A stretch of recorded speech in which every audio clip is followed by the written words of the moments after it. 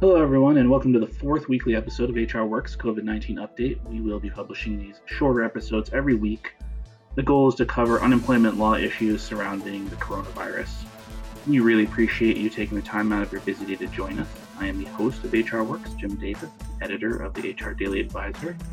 We are pleased to have with us again employment attorney Jake M. Monty, managing partner and founder of Monty and Ramirez LLP. He's going to discuss a little bit more of the implications of the immigration freeze. Last time we talked about furloughs and layoffs affecting non-immigrant workers. We discussed the freeze itself, some of the aspects of it, as well as the impact it has on the agricultural industry. Today, we're going to speak a little bit more about compliance issues for employers with large Hispanic populations, and a couple other topics like people that depend on foreign high skilled labor and accommodations that have to be made for employers hiring new employees in light of the coronavirus. For over 2 decades, Jake Monty has successfully practiced at the intersection of immigration, labor, and employment laws. He's a nationally recognized authority on issues facing employers with large Hispanic workforces. He's written not one but three books on the topic and speaks regularly in English and Spanish on navigating labor and employment matters in industries with heightened immigration scrutiny. His clients include professional baseball teams, grocery store chains, single establishment and chain restaurants, and leading companies in the construction and facility maintenance fields. He has been interviewed by major media outlets such as Fox News, CNN, MSNBC regarding national immigration concerns. Jake founded Monty and Ramirez LLP to offer an integrated approach to dealing with Hispanic workforces. He and his bilingual partners address all the critical aspects of employer advocacy, from immigration to union matters, workplace safety, and employment disputes. Jake, thanks so much for coming back and joining us today. Happy to be here. Jim, could we start with some good news? Yeah. All right. I know immigration, the DHS, Department of Homeland Security, gets a bum rap sometimes for being bureaucratic, outdated, and not sensitive to the needs of employers. Well, following the COVID crisis, we actually saw USCIS, which is a part of Department of Homeland Security. They did something very smart. They decided to address a big problem affecting the I 9. The I 9 Mm. is the document every employer must complete with his employee. And this rule and law was written in 1986. It's been with us since then. And it never addressed the issue of the remote employee. You work for me, but I don't actually see you every day. And how do you complete an I-9 for an employee you've never seen? Under the old regime, you had to actually go and visit that remote employee to complete the I-9, actually look at the documents he presented, and then sign the form. Without physically doing that, you were in violation of the form and the Mm. law. So USCIS came up with an announcement that allows remote inspection of documents for the COVID crisis. And I think this is a big deal for employers because, at least temporarily, you can complete an I 9 for an employee without having to physically be in front of that employee to inspect his documents. So that is a good development. Hopefully, it gets extended. And again, I think that is an indication of DHS knowing that this rule had to get changed, and they did accommodate this for employers because it's a big deal. Many employees are remote employees, and under the old regime, there was no way to do an I-9. Actually, some employers had to hire law firms or notaries to complete I-9s for their remote employees. So Wow. this is a good development. I had heard about that. The hope is that it'll get a trial run. We'll see that there's not a big problem with that, and it'll continue on after the crisis is resolved. Yes, we're hoping that. Well, thank you. It's always nice to get some good news, especially in these times. I want to talk for a second about employers that have large Hispanic populations, particularly those that are considered essential, so they're still in operation, and they're might be concerned about getting ICE raids. Do you have any information on what kind of compliance levels you're seeing right now during the pandemic? Well, we do know that ICE is directing all of their efforts at serious criminal violators and people that have multiple orders of deportation. So, what this means for employers and for employees is that only the most severe cases will be targeted. I can tell you firsthand that recently I advised an employer had in a situation where ICE showed up at the factory and they pulled an employee away from the factory. They had an audit, a warrant, and it was done very quickly and very um, professionally.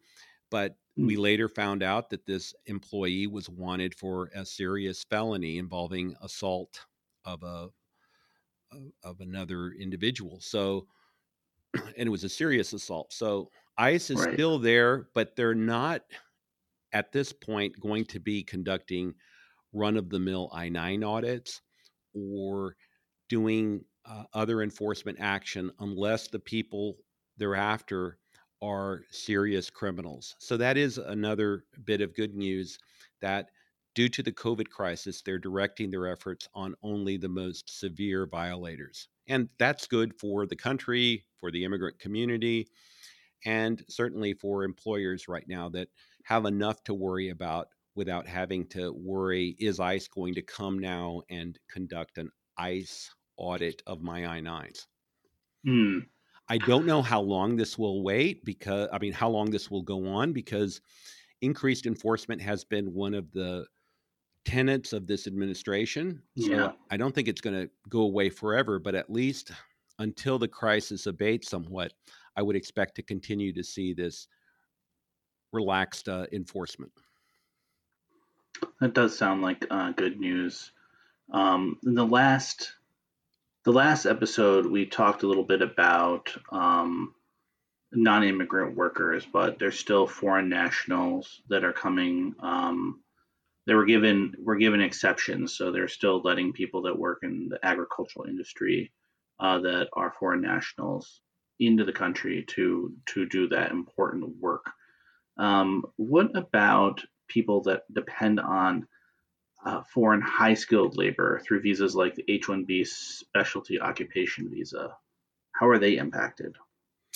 Well, again, the biggest problem is the consulates are still shut down, the embassies are still shut down. So, Right. for most people, unless they can make an argument that the visa fits within the emergency category, there's nothing that can be done. And by emergency, it's limited to people working in the medical field or in food production. So we were able to get a TN approved, a TN, a trade NAFTA visa approved for an employee who worked on a dairy. This was a Mexican veterinarian. But I mean, it took us 3 weeks, and typically this Wow. thing would have been done in a day. But um, we were able to show that it merited emergency treatment. But for the normal H-1B or the normal E-1, it it basically it is a COVID ban on immigration. Again, not necessarily the president's COVID immigration ban, but a de facto ban, because so many of the consulates are completely shut down, working remotely, or just handling emergency visas. How would you say that the COVID crisis impacts those employers that? Oops, I almost read the same question again. Um, what accommodations have been made for employers hiring new employees in light of the COVID crisis? Well, we talked about the modification to the I-9 rule. and that was certainly a good development, making the I-9 a lot easier to complete in this a time period where remote employees are very common, and especially where traveling to a remote location would be dangerous to the employer and maybe even to the employee. So that is definitely a good development. In terms of other accommodations, we really haven't seen anything else. Um, you know, I think the administration knows that certain sectors are dependent on immigrant workers. The key is, are those sectors in the medical area, or are they related to food production? If so, then those industries would be able to get special consideration. But if you don't fit within those categories, it's going to be very hard to get a visa issued until this crisis abates.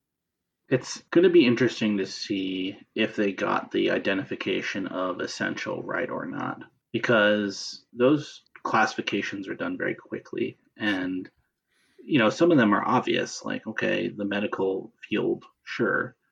But then there's things like, here in Connecticut, we ran out of COVID tests because they didn't have what they call reagents. They didn't have the right chemicals to produce the test. There was a shortage of them.